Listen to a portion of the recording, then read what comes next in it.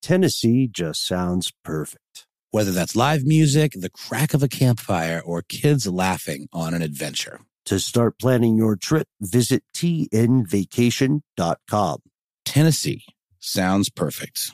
Tired of not being able to get a hold of anyone when you have questions about your credit card? With 24/7 U.S.-based live customer service from Discover, everyone has the option to talk to a real person anytime, day or night. Yes, you heard that right. You can talk to a human on the Discover customer service team anytime. So the next time you have a question about your credit card, call 1-800-DISCOVER to get the service you deserve. Limitations apply. See terms at discover.com/credit-card. AT&T connects an ode to podcasts. Connect the alarm. Change the podcast you stream. Connect the snooze. 10 more minutes to dream. Connect the shower. Lather up with the news, sports talk, comedians, or movie reviews. Connect with that 3-hour philosophy show. Change the drive into work in traffic so slow. Connect the dishes to voices that glow. Thank you to the geniuses of spoken audio. Connect the stories. Change your perspective. Connecting changes everything. AT&T.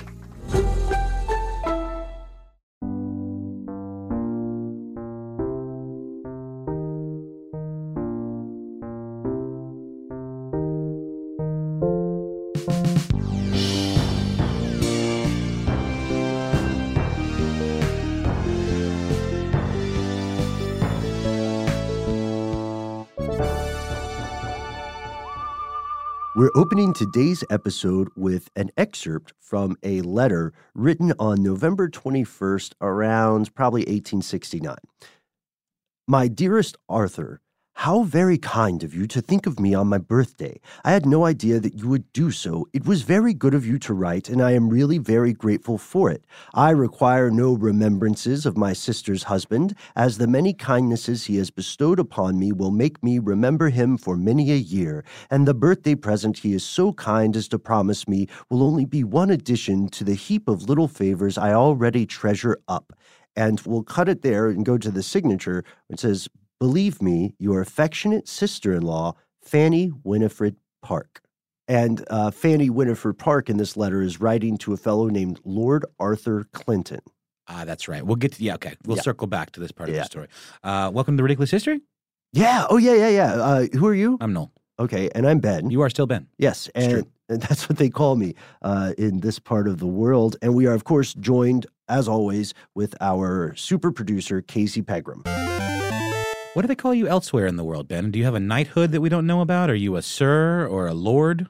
I don't know if it is something you could pronounce. Oh, okay, cool. Not just you specifically. I mean, just the human tongue. Yeah. Got it. It's kind of weird, but you know how it is. You get in situations, you travel. Yeah, witchy stuff happens. Yeah, you make deals, whatever. Boy, we got off the rails really quickly on this one, Noel. I'm just shaking my head. Noel's just shaking his head. Okay, so the Fanny in question who is writing to Lord Clinton is someone known as Mrs. Fanny Graham, like graham cracker, right? Mm-hmm, that's right. And the sister she is referring to is someone named Miss Stella Bolton, or occasionally she will sign things as Stella Clinton. That's right. And they refer to each other constantly as sisters. But in fact, these two quite theatrical individuals were, in fact, their Christian names were Ernest Bolton and William Park.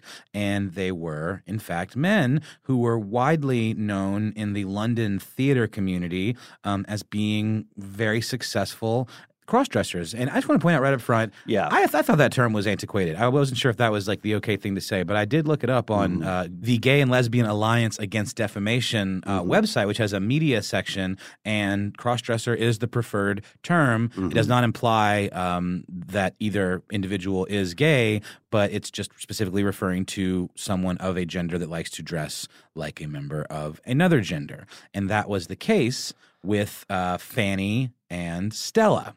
Right. So Stella, or also known as Ernest, was born in 1847. the child of a stockbroker, and Park was born in 1846, the child of a barrister, so a legal official. That's right. And Stella's mother encouraged him from an early age to kind of follow that impulse to wear clothing of the opposite sex, which was kind of common in Victorian era, or not less uncommon than it is now. That's right, because women for a long time were not allowed to act in the theater. Mm-hmm. So female parts were played by men in drag. Right, and this was an old tradition, and these two people were talented actors. Bolton, in particular, was known for having a wonderful soprano voice, and they both regularly played female parts in legitimate theaters. And then also at this time, some theatrical productions would go to country houses. Yeah, private homes. Yeah, for a private event. Of like, let's say, philanthropists of the arts. They would have a salon at their house and like host some sort of event where there would be a play put on and a collection of various wealthy individuals from the community would go there and check it out. Like Lord Ravingham Putin on the Ritz. Lord Pilkington of Ebsworth. Yeah, Lord Webbitoe's Hand Time. Okay, do what you got to do of the old Northern English Hand Time dynasty. No, but the point is true, and it's an important thing to mention. They were playing these female parts in theatrical productions, but they were also wearing clothing that Victorian society said should only be worn by women off stage. Yeah, like in public, like walking around town. And just to paint you a picture here, they were not necessarily professional actors. It was something they liked to do in their free time, but in their day jobs, their day lives, Ernest, who was 22, and Frederick, who was 23. Yeah, just a year older. That's right. Frederick was a law student, and I believe Ernest was a clerk at a law firm, and I think he ended up working at a bank as well at some point. And let's examine their lives in a little more detail. So these are famous friends. They refer to each other as sisters. They have this really strong bond, and they're in their early 20s. What a time to be alive, right? Glory days. They also do not shy away from public attention or controversy. The dresses of the time, for anybody who's interested in the history of fashion, we'd also like to recommend our peer podcast, Dressed, available now wherever you find your favorite shows. But their clothing that they would wear was incredibly complicated, at least to me. I'm like a slacks and a dress shirt guy. But it's important to note that they also dressed as what would stereotypically be considered men, too. And they would stroll back and forth at what's called the Derby.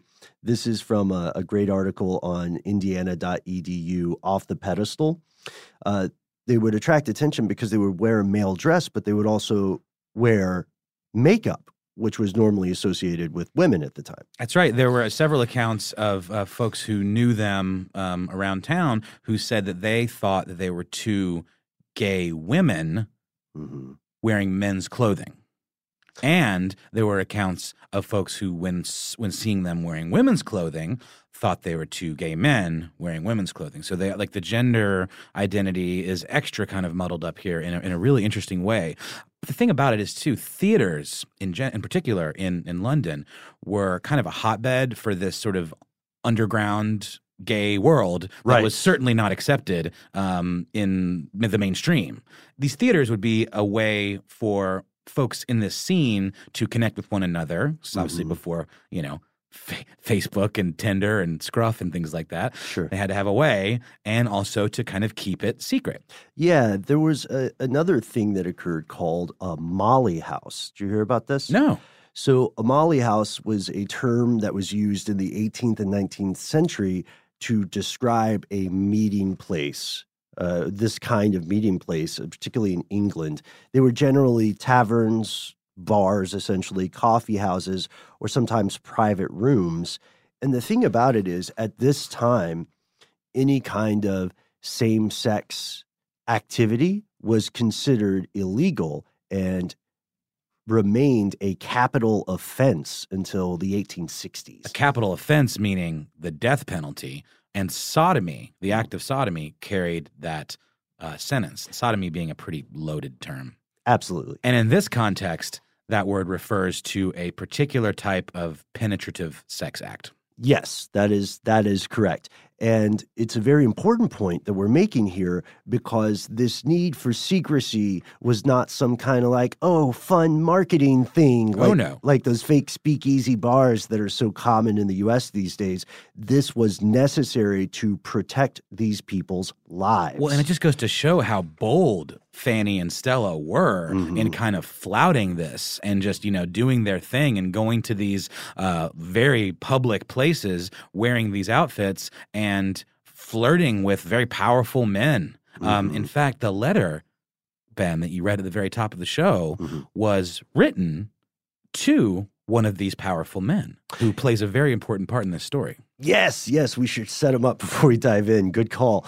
Lord Arthur Pelham Clinton is an English aristocrat born in 1840, and he was, creme de la creme of society at the time. He went to Eton. He was in the Royal Navy. He was in the Crimean War. He was in Parliament for 3 years. He was in Parliament. He had a personal connection with the Prime Minister, who was the godson of William Gladstone. That's right. This guy had what we call the juice. He had connects. Yeah, absolutely. And he had a relationship in 1870 with Stella, or Ernest Bolton. And at the time, he was technically considered a naval officer, but he was retired. And he was formerly, at one time, he had been a man of great wealth and means. But a few years before 1870, he had to declare bankruptcy to the tune of 70,000 pounds back then. So a little bit of inflation calculation. Casey, I don't know if we have a sound cue for that. That amounts to almost 6 million pounds today. So he was in deep. He had a lot of problems, but he had found love with Stella, or Ernest Bolton. And we should take this time to mention the fact that Stella, between Stella and Fanny, was considered the more feminine looking one. And if you see pictures of them, of which there is one with Lord Arthur, right, and both of them, Stella has much more effeminate features, and Fanny doesn't even really look like a female in this picture. Is wearing kind of a sweater and has more of a cropped haircut. And it's very interesting and mentioned in several of these articles we've been looking at. One in particular on The Guardian mentions the fact that when you look at pictures of the two of them and you see Fanny, you might wonder, by today's standards, how people may have been confused about the gender of this person. I see. Yeah, that's a great article by Catherine Hughes, Fanny and Stella, the Young Men Who Shocked Victorian England. It's a review of a book by Neil McKenna, who does some great research here. I think we've set the scene, right? They're pushing these social boundaries in a way that probably has several of their friends and loved ones saying, be careful. That's right. Watch out. Well, we should also just, one last thing is that Stella presented herself as the wife of Lord Clinton. Lord Clinton. And that's why in the excerpt of the letter we read from Fanny, that's why you hear them saying things like sister-in-law. That's right. Yeah. And they took this relationship very seriously. It wasn't just like some in-joke. And when you read these letters, it's crazy, especially some of the shorter ones. The kind of dicey ones where they're kind of feuding a little bit. Yeah. And it's like, hey, don't take what Stella said personally. She was drinking. And or there's one where Stella's saying to Lord Clinton, how dare you be so rude to me? And, it's very terse kind of lover's spat kind of stuff. So we have set the scene, Ben, and now the year is 1869. Yes, the year is 1869. You see, it wasn't just civilians taking notice of the adventures of Fanny and Stella around town. No, the local law enforcement took notice as well, and they started following the pair, monitoring their movements. For a year. Yeah, an intensive year. Was there real crime that they could have been addressing? Yeah. Absolutely. Did they? No. London was a very dangerous place in those days. Tired of not being able to get a hold of anyone when you have questions about your credit card? With 24/7 U.S.-based live customer service from Discover, everyone has the option to talk to a real person anytime, day or night. Yes, you heard that right. You can talk to a human on the Discover customer service team anytime. So the next time you have a question about your credit card, call 1-800-DISCOVER to get the service you deserve. Limitations apply. See terms at discover.com/creditcard. Hey, Noel, have you ever wanted to wake up to something better? Oh boy, have I ever been. Well, this is where Avalon Waterways comes in. How does waking up to a medieval castle, an ancient cathedral, a rolling vineyard, or a charming cobblestone village sound to you? Well, here on Ridiculous History, that's right up our street, Ben, our charming cobblestone street. So I can say it sounds pretty good to me. You're absolutely right, Noel. Avalon Waterways has redefined cruising in so many different ways. They've got the widest opening windows. They've got beds that face the passing scenery. So wherever you go, you have a front row seat to the views of the world. And not only do you wake up in the best staterooms in the entirety of the business, but you're waking up in a new port every day. You're right in the heart of these amazing historic cities. Ah, Ben, sign me up. Open your eyes to a better view and a different kind of cruising. One with smaller ships, bigger experiences, fewer people, and more of everything. Limited time special offers await at avalonwaterways.com.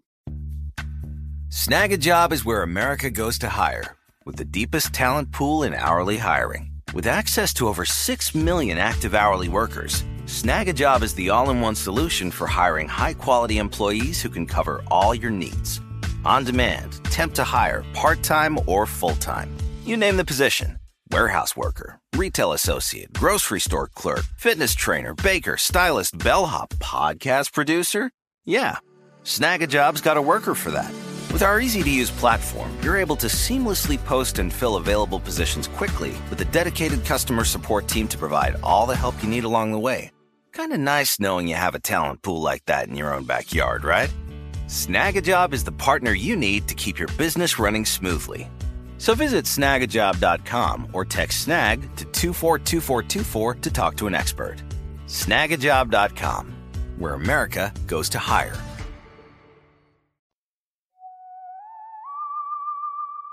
And so they follow him for a year. And let's fast forward to a Thursday on April 28th, 1870. That's right. The pair is attending a performance at the Strand Theatre in London with a mutual friend of theirs. Right. Hugh Alexander Mundell. And as per usual, when they're going out of a night to the theater, they are dressed to the nines, wearing evening frocks with all of the accoutrement, gloves, bodices, everything that would go along with it, lace, hats, all of that. The Hats, whole thing. Yeah, the whole nine. And they actually have a private box. Mm-hmm. There, the detective who was following them saw them meet two other people, but as they were leaving, as you said, Noel, a police superintendent and a police sergeant had joined with the detective while the group was watching the show, and they arrested Bolton Park and this other person, Hugh Alexander Mundell, as they attempted to leave. The others escaped. The three arrested individuals were then subjected to a humiliating battery of examinations. Yeah, that's a perfect way to say it. Yeah. To establish whether they had in fact had that, had experienced that sexual act, right? That they were specifically looking for. And then they were brought to the magistrate at the Bow Street Magistrates Court the next day, and they were not allowed to change. They were not given the option to change into different clothing. They were just kept overnight and then hauled out, which to me seems like another purposeful act of humiliation. Oh, absolutely. I mean, they were forced to stay in the jail cells wearing their wigs and everything. And there's a great quote in this review of the Neil McKenna book from Catherine Hughes that describes the scene as such. After a night in the cells with wigs slipping and stubble poking through, it was pretty clear to the packed and panting courtroom that the two tarts were actually young men. Very strange way of putting it. I feel like this was old. Like, who would write like that? Why would they call them tarts? That seems really offensive. Well, it's still a British term that they use, but tart is an archaic term. That's fair. Okay, I'll go on. Their names, according to the charge sheet, were Ernest Bolton and Frederick Park. To their friends, they were Stella and Fanny. And in the newspapers, they now became front-page fixtures known as the Funny He-She Ladies. Tremendously offensive. This is when it officially becomes what's called the Bolton and Park scandal. So at this time, there is a minor law that they could be considered breaking, which is called personation of a woman. Yeah, so I think it was a misdemeanor? Yeah, it's like it's a lower charge. It's definitely not a capital offense. And what the court system is trying to do in the preceding legal arguments here is they're trying to prove not that these people were, quote unquote, personating a woman, but that they were engaged in unlawful sexual relations. Yeah, that's right. I mean, it seems to me like they were trying very desperately to make an example of the two in a really horrific way that I believe stretched up to somewhere in the neighborhood of 14 hearings. And it became a total media circus because, the public wanted to get a look at them because they had this horribly offensive title now that was, took the public's imagination by storm, the Funny He-She Ladies. So it became this total ship show of a trial. Right. And the details of the law under which they would have been prosecuted, perhaps persecuted is a better word here, required the court to have a witness, someone who could say, I know and I saw this thing happening with these two people that I can conclusively identify. The problem was that despite the terrible media atmosphere of the time and the national attention focused on it, the prosecution was unable to find the witness. They were unable to prove that anything happened. That's right. But you know what one of the most galling pieces of evidence to the prosecution was, Ben? What's that? It was the fact that Stella, while attending this performance at the Strand Theater, had apparently had the audacity to use the women's lavatory. That was one of the huge things. I think they were already planning to arrest them. Yes. That night. Absolutely. But that was one of the things that the broadsheets, the newspapers of the time, really latched onto. That's right, the penny papers. And here is a pretty interesting and telling quote from the way this was all kind of portrayed to the public. There is one peculiar trait in the evidence that stands out in bold and audacious relief, and too plainly shows the base and prurient nature which these misguided youths, for they are but little more, must possess. We refer to the entrance of Park into the retiring room, which is set apart for ladies at the Strand Theater, who had the unblushing impudence to apply to the female attendant to fasten up the gathers of his skirt, which he alleged had come unfastened. And the character we had mentioned, the husband of Stella, also returns to this story in a tragic way. He is implicated. Yeah, but he is unable to testify because he had passed away officially on paper from scarlet fever, but many whispers implying that he had taken his own life. Yeah, that was on June the 18th, literally the day after he received his subpoena for the trial. Yeah. So circumstances strongly point to him taking his own life. And then at the time, there was speculation, however, that before he had done this, either died of scarlet fever or committed suicide for the blow his reputation would take, right, from being implicated in this. There's pretty solid speculation that he had used those existing connections to fake his death. Pretty interesting stuff. Ben, and not to muddy the waters here, we'll get back to the conclusion of Fanny and Stella's story, but there's another bit of implication that after he supposedly either died or disappeared, another woman identifying as male in dress impersonated him. Yeah. And used his name to defraud other wealthy individuals of money. Yeah, Mary Jane Fairno. That's her given name, and she was claiming to be Lord Arthur Clinton, and to double muddy this, or to muddy it further, while pretending to be Lord Arthur Clinton, Mary would also sometimes dress as a woman, so dressing as Clinton, dressing as a woman, arguing that it was to throw people off the trail. Mm-hmm. Complicated. Yeah. Layers. Big time. But, you know, we kind of already spilled the beans that there's a happy ending to this story in that they were acquitted or that the jury did not convict. Yes, they were finally acquitted. And the problem here is that, I mean, we could talk about how they're acquitted. So the prosecution was not able to prove that there was any offense committed under the laws of the time. And they also, despite the impersonation of a woman misdemeanor charge, they weren't able to get that to stick either. After the Lord Chief Justice presiding, a guy named Sir Alexander Cockburn, summed up the prosecution's case, he said that the prosecution's case was garbage juice, and that the police were acting unprofessionally. And then the jury took about 53 minutes to deliberate. They found both individuals not guilty. So imagine the emotional roller coaster, right? And it's pretty cool because one account that I read says that when that non-guilty verdict was rendered, everyone in the gallery exclaimed with shouts of bravo. So, you know, they were well-liked in the community and they were known. And it seems as though at least the people in the courtroom that were there to support them were kind of in their corner. Yeah. And this leads us to a larger social context here, too. One thing I really appreciated about Catherine Hughes's article was noting the great changes in society that were occurring at the time, right? In 1870, the Republican movement was reaching a tipping point. The work of Charles Darwin was propagating out through the world.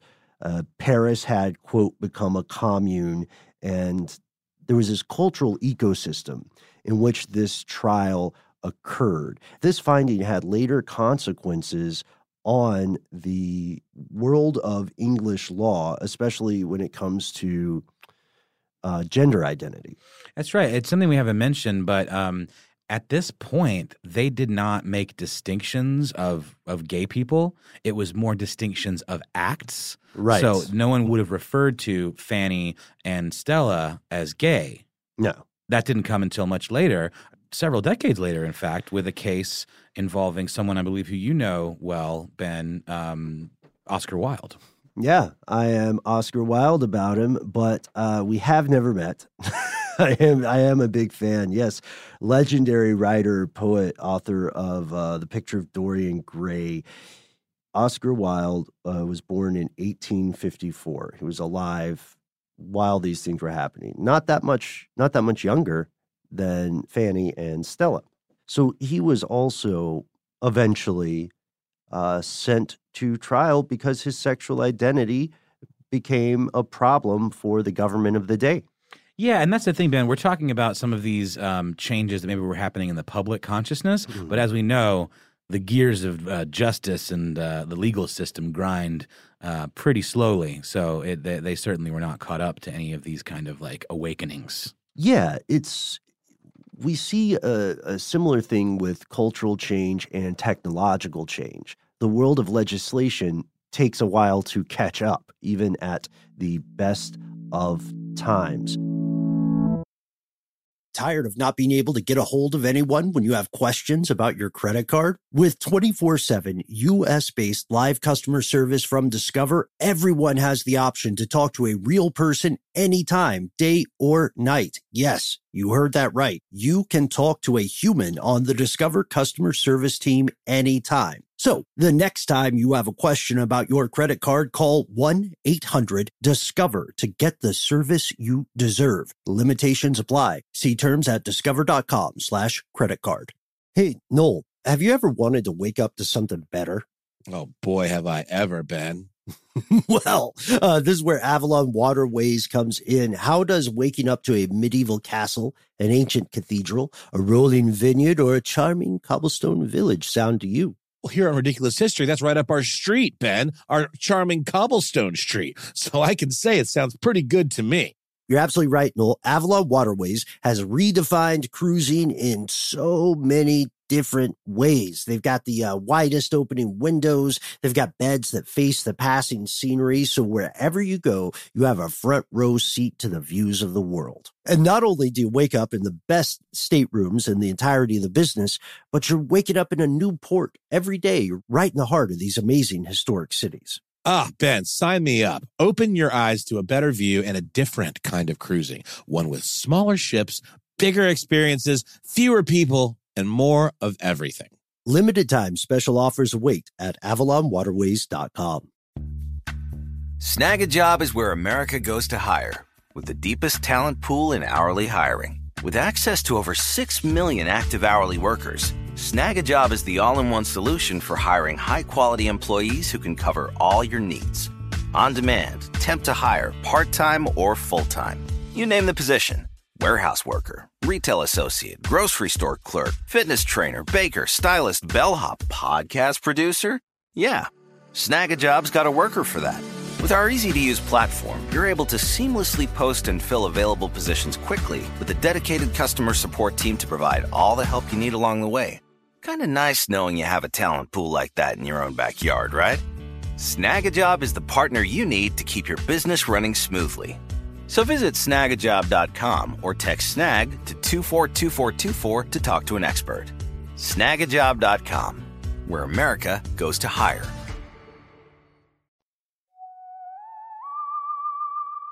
Oscar, much like Stella, was dressed in what would be considered feminine attire for much of his early life because his mother had expected and wished for a girl. Ben, how would you describe the way he dressed later in life when he was a much more known figure? He certainly didn't dress. He dressed in men's clothing, but not the typical kind of men's clothing that the gentry would wear. He had expensive tastes. You know what I mean? He was going for sophisticated fabrics. He had very particular concerns about dress. He liked what we would call the good life. That's right. You know? And unfortunately, he had to end up in court attempting to defend his own sexual identity. The first case, actually, the first trial, occurs when he sues someone for libel, right? That's right. He sued a gentleman whose name escapes me at the moment, who actually left his personal calling card for Wilde. I guess I'm imagining a front desk situation at a gentleman's club called the Albmeyer, and on it, he accused him of being a, quote, sodomite. Right. And Wilde received some mixed advice or conflicting advice from his friends and then from some other people. And some people said, a lot of them said, just let it go. Don't worry about that guy. And then he decided that he would initiate a private prosecution for libel since the note amounted to a public accusation that Wilde committed what was considered a crime. So this guy, the Marquis Queensberry, is arrested, and the charge of criminal libel at the time carries a potential 2 years in prison. But here's the thing, Noel. Under the Libel Act of 1843, Queensberry could have avoided this prison sentence if he demonstrated that what he said was true. That's right. Wilde kind of put himself in the crosshairs there, didn't he? Mm-hmm. He did, and against the advice of his friends. And it also exposed his private life to the public, and people started to learn details about the people that he associated with, right? The people that he had romantic relationships with. A team of private detectives started diving into, what'd you call it before? Like the Victorian underground. Yeah, exactly. Mm-hmm. Which was absolutely the thing. And by the way, at this point, we're in early Edwardian times. Yeah, that's true. That's true. And the press and the public is in a state of just almost rabid hysteria by the time the trial opens in 1895 in April. And The problem was Wilde started to know this wasn't going to go his way, so he dropped the prosecution. Queensberry was found not guilty, and the court said that the accusation was true in substance and in fact.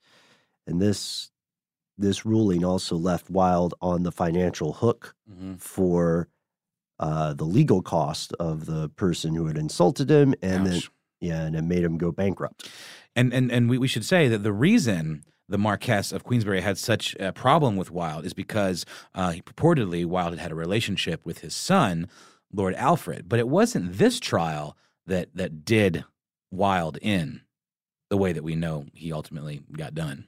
Right. Yeah, exactly. There was another trial that occurred. So after Fanny and Stella's famous trial, fast forward a few years, and we arrive at something called the Criminal Law Amendment Act of 1885 that said any sort of same-sex act of any type was against the law.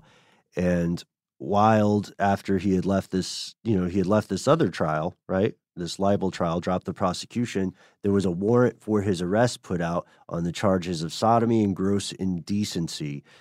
And people gave him conflicting advice again. Some people said, go to Dover and hop on a boat for France as soon as you can. Seriously. And then his mom said, no, stay and fight this. And Wilde was arrested on April 6th. And then the events moved quickly. He was convicted along with Alfred Taylor on May 25th of 1895 and sentenced to 2 years hard labor. But what is that? Yeah, it's weird. You would think it would be something functional, like what we think of today, where they have inmates like pressing building stuff plates, or pressing license plates. But in those days, it was like these bizarre menial tasks of like unraveling rope for hours and hours at a time. Things like that. Just like psychological torture? Really strange. Wow. Yeah. And he was incarcerated from May 1895 to 1897, or 18th of May, 1897. As soon as he was a free man, he sailed immediately for France. He never returned to the UK, and they lost one of the greatest literary minds of that generation. Yeah, and I just want to mention that unraveling rope apparently is kind of functional because it's old rope and you unravel it so that you can recycle it, I guess, to make new rope. Okay. And they would also make like caulking compound, for like construction. Okay, so it's not. When I first read it, I thought it was just some sort of bizarre, tedious task to make them go insane. So it's not like the thing that you hear about in the military where someone makes you dig a hole and then fill it back in and dig it again. Yeah, or listen to like Black Sabbath with headphones on at like insane volume. I thought you were about to say or listen to podcasts. Yeah, that can be tough too. But hopefully this one wasn't tough. And I know we went a little farther into the Oscar Wilde thing. It wasn't really the main topic of this episode, but it's a really important full circle. And he did, in fact, end up getting incarcerated. And when he was incarcerated, he has this amazing quote that I think is so prescient. It's really, really important. The idea of the love dare not speak its name. And I think we should maybe end on this. And he refers to this as being, in this century, misunderstood. So much misunderstood that it may be described as the love that dare not speak its name. And on account of it, I'm placed where I am now. It is beautiful. It is fine. It is the noblest form of affection. There is nothing unnatural about it. It is intellectual, and it repeatedly exists between an elder and a younger man. When the elder man has intellect and the younger man has all the joy, hope, and glamour of life before him. That it should be so, the world does not understand. The world mocks at it, and sometimes puts one in the pillory for it. And what he's doing is basically just describing any kind of same. I mean, he's talking about this intellectual bond between an older and a younger man, but I think what he's really describing is any kind of same-sex attraction or affection. Yes, well said, Noel and Oscar Wilde. This guy's work is just rife with these amazing quotes. One of my favorites was always, be yourself. Everyone else is already taken. It's pretty good. That's pretty good. Hey, and that really applies to Fanny and Stella. Yeah, absolutely. Hey, we got there. We did. So we want to thank you all so much for tuning in. Of course, thanks to our super producer, Casey Pegram. Thanks to Eves Jeffcoat, who helped us with the research for this episode. I thought this one was pretty wonderful. Mm-hmm. And What happened with Oscar Wilde? He didn't die in prison, did he? No, he did not die in prison. Good, because that would have been a bummer. I know. I'm laughing just because he went out like, he's just such a cool dude. Okay, so he died bedridden in November of 1900, specifically November 30th. And apparently the whole time he was there, he was complaining about the way the room was decorated. And that's why reputedly his very last words, the one that most people attribute to him, is, "This wallpaper is terrible. One of us will have to go." And then he passed away. Oh, I hope that's real. I hope it is too. He's got such style, you know? And as for Fanny and Stella, I couldn't find really anything about what happened to them at the end of their lives. Could you, Ben? No, it got a little bit murky, but you can understand how they would want to retire from public life after that. Absolutely. Right? What a that's like the trial of the century. So we can only hope that they were able to find some privacy and some dignity that the press apparently could not afford them at the time. That's right. And we added in some more stuff mid thank yous. So let's get to it, right? Right. Yes, of course. Find us on Instagram. Find us on Twitter. Find us on Facebook. Hang out with us on our community page, Ridiculous Historians, where you can meet your fellow audience members. And thanks to Alex Williams for composing our theme, and most importantly to you for tuning in to another episode of Ridiculous History.